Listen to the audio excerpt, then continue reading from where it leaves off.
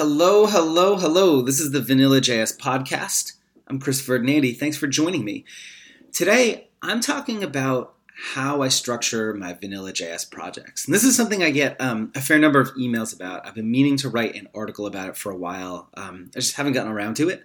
So I thought I might just chat about it for a little bit and explain what I do. And I will eventually get around to writing that article. So within any given script, any particular like plugin or little function, like the thing I have to handle MailChimp signups on my website, for example, I typically break my code up into 3 sections. Up at the top is where I keep all of my shared variables that are used across the project. Below that, I have a section for methods, and then at the very end are where I have all of my initializations and event listeners. So any code that's supposed to kind of kick off when the plugin or script loads, I will usually wrap in some sort of initialization function, which I usually call a init, and then explicitly call that down at the bottom. And it just kind of provides this more clean, organized structure to my code base so that I can kind of quickly browse everything and know where to find any particular thing at any particular time. For me, it results in a much more neat and organized code base, which I personally just really like. Within any particular function within my code base, I do something similar. So if I have a function that has variables or has some other kind of functions inside it, I maintain that same order. So within the function, I'll have my variables, then I'll have my methods, and then I'll have all the things that kind of need to run. And just for me, it provides this very predictable, reliable structure within my code base. Now, on a bigger project, I will often have multiple scripts that do different things, and I try and keep those kind of separate and discrete. So I've got these individual files with the scripts that do just one thing. So on gomakethings.com, I have a script that handles search. I have a script that handles MailChimp enrollments. I have a script that adds those anchor links to each of the headings in my articles, where you get that little pound or hash symbol next to the heading that you can click to get the URL for that particular heading and deep link into it if you wanted to. And I keep each of these in separate files. And then I use Gulp, which is a JavaScript-based task runner that you can run from the command line to combine certain files together, minify them so it strips out any of the white space and makes all of the variable names really small and spits out just a much smaller file for me. So I have a Gulp boilerplate that I'll link to in the show notes that's available on GitHub, that's open sourced. But you could also use something like CodeKit or Prepros if you want something that's more GUI based, if you're not a command line person. I've used those in the past. They work great. And so the way it works is any stuff that is used across multiple views or is more commonly used gets combined into a single main.js file. So for me, the thing that adds those heading anchor links and the MailChimp signup script, that stuff gets used across many pages on my site. Those are all going to get combined into a single file. And then anything that's only used on 1 or 2 views very specifically, for example, the search functionality is really only on the search page. That is going to go in its own separate file. The stuff that is used across multiple pages in that main.js file, I actually go so far as to inline directly into the markup.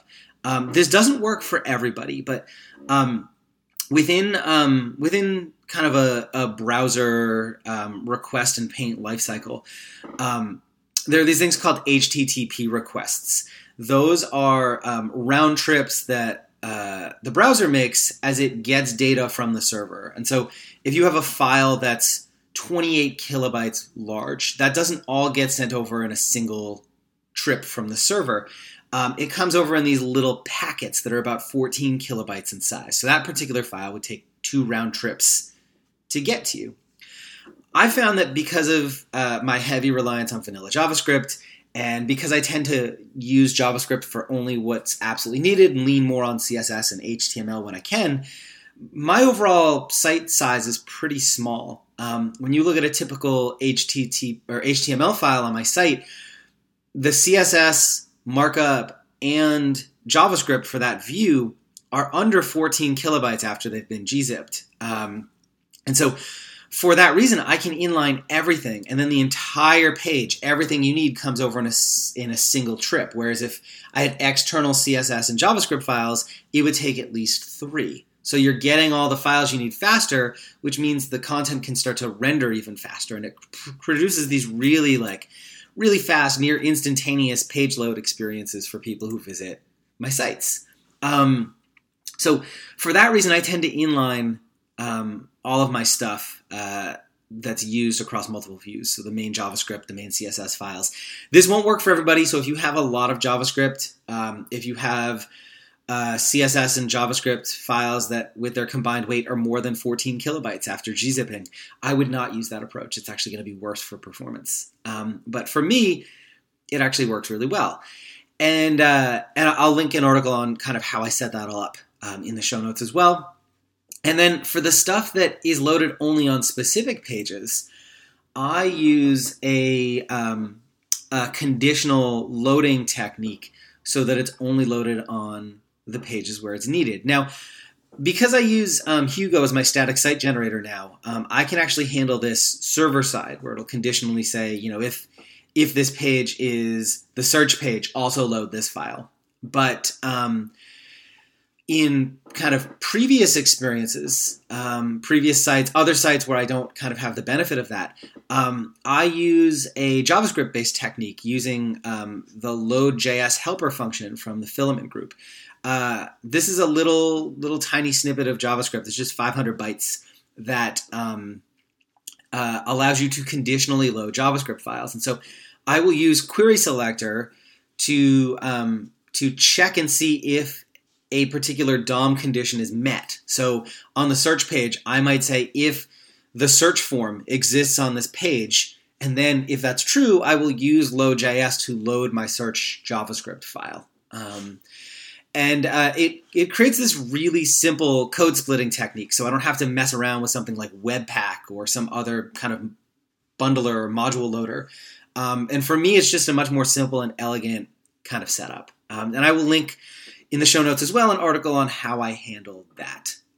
So that's basically it. That's my kind of approach to larger projects. I keep all of the main stuff that's used across all of my views or most of my views in a single file.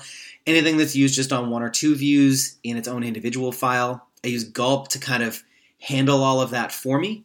And then I conditionally load stuff only when it's needed, inline as much as I can for faster page load performance. So that's it for today. I'll have a whole bunch of stuff in the show notes on instructions on all the different kind of ways I approach this stuff. But that's my basic technique here.